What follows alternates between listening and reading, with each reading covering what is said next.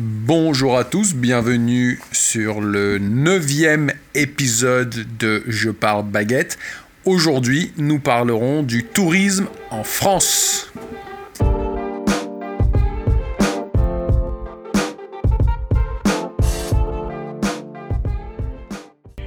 À nouveau, bienvenue sur le podcast Je parle baguette, votre rendez-vous journalier du lundi au vendredi afin d'écouter un petit peu de français tous les jours et de s'habituer petit à petit à cette langue. N'oubliez pas de vous inscrire, de laisser une bonne note et je vous retrouve tout de suite pour parler du tourisme en France.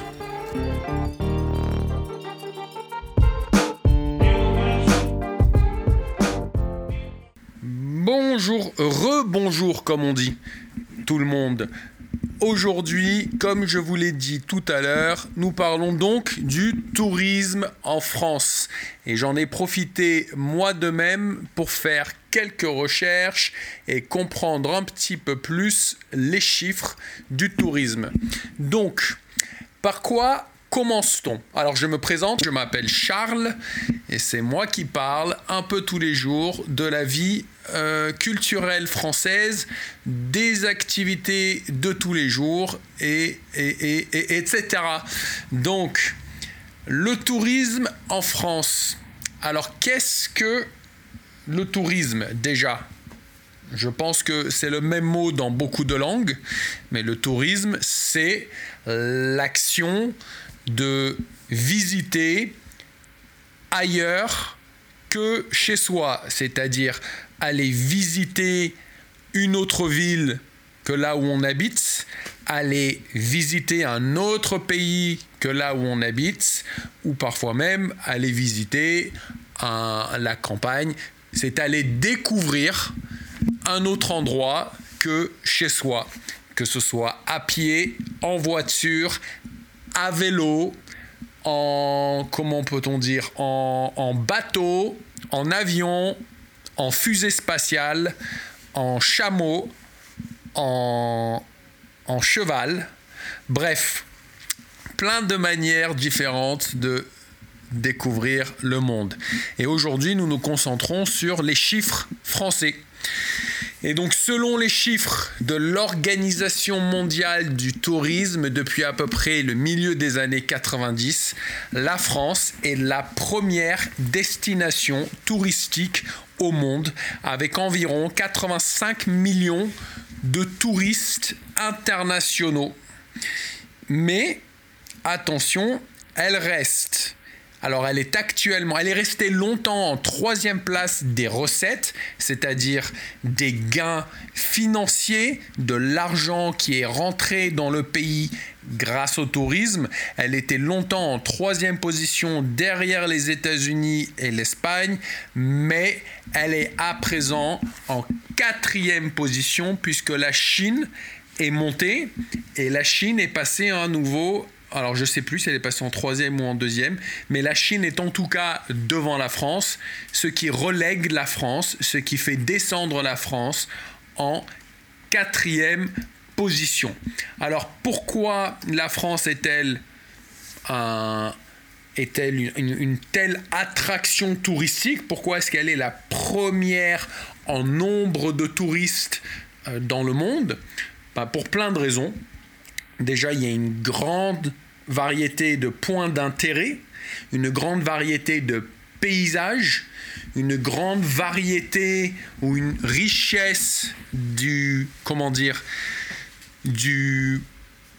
patrimoine gastronomique, mais aussi œnologique, et on appelle ça le patrimoine œnogastronomique, donc œnologique pour tout ce qui concerne bien sûr le vin. On parle d'œnotourisme. Œnotourisme, c'est ce que j'ai abordé il n'y a pas si longtemps avec le vin français sur un podcast la semaine dernière, mais également le patrimoine gastronomique, c'est-à-dire tout ce que l'on peut manger, cette grande richesse, la grande variété des produits. Et pourquoi une telle variété de produits ? Notamment, c'est parce que sur un petit pays comme la France, parce que la France n'est pas si grande, sur un tel petit pays, nous avons en France un climat tempéré, mais aussi des différences de climat et des différences d'altitude et des différences de territoire qui permettent à la fois la pêche sur les mers du Nord qui donne un certain nombre de poissons et un certain type de poissons, comme la pêche sur les côtes atlantiques, comme la pêche autour de la mer Méditerranée qui va donner encore une autre classe de poissons, mais également toutes les terres montagneuses, toutes les plaines et bien sûr je pense que à part du désert, il se trouve en France une variété incroyable de paysages, de températures et qui permet un tel patrimoine gastronomique. Alors sans compter bien sûr l'histoire de la France et donc qui vient avec toute son architecture et son historique d'immigration qui bien sûr aussi donne un patrimoine culturel très varié. Cela fait longtemps que la France est une terre d'accueil, comme la France a accueilli les Italiens fut un temps, les Portugais, les Espagnols pendant malheureusement les dictatures de ces pays successifs. Mais ce qui fait qu'en France, nous avons aussi des grands flux migratoires venant de l'Afrique du Nord, du Maroc, de la Tunisie, de l'Algérie, mais également de l'Afrique, bien sûr, aussi, qui sont les résultats du colonialisme, c'est un mot pas facile, du colonialisme français. Nous sommes imprégnés de ces cultures différentes, que ce soit tant au niveau gastronomique, mais aussi au niveau culturel et au niveau architectural parfois.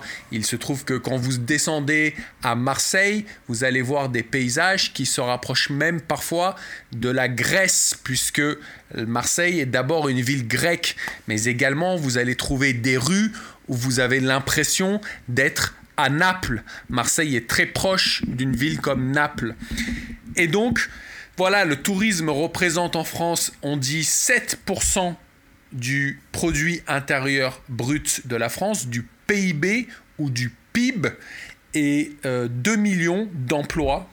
2 millions d'emplois directs et indirects. Alors, n'oubliez pas que la France compte à peu près 67 millions de personnes. Donc 2 millions, on parle à peu près de 3-4% des gens en France qui travaillent directement ou indirectement auprès du tourisme. Donc après, bien sûr, chaque région apporte son lot, son offre au niveau du tourisme. Et dans l'ordre des plus visités, on commence, je vais vous donner les quelques premières, mais d'abord les Alpes-Maritimes arrivent en premier. Donc les Alpes-Maritimes, c'est tout ce qui est Nice et ses alentours, Nice, Monaco, Menton. Mais ensuite, nous trouvons les Bouches-du-Rhône en second, dans lesquels vous trouverez bien sûr Marseille, avec notamment ses calanques. Vous connaissez peut-être Aix-en-Provence de nom, ou des endroits comme Cassis.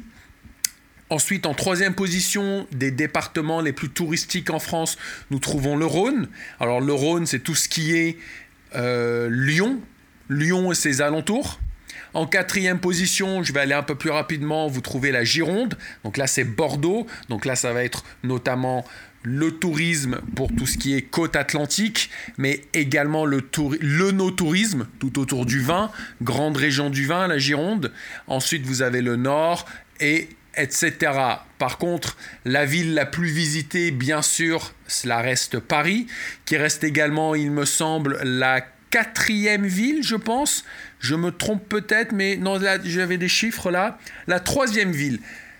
Paris est la troisième ville pour les visites internationales. Donc, c'est quand même un gros chiffre. Donc, je vous ai dit que la France était en quatrième au niveau des recettes, en première au niveau du nombre de visites, mais elle reste avec Paris la troisième en termes de nombre de visites.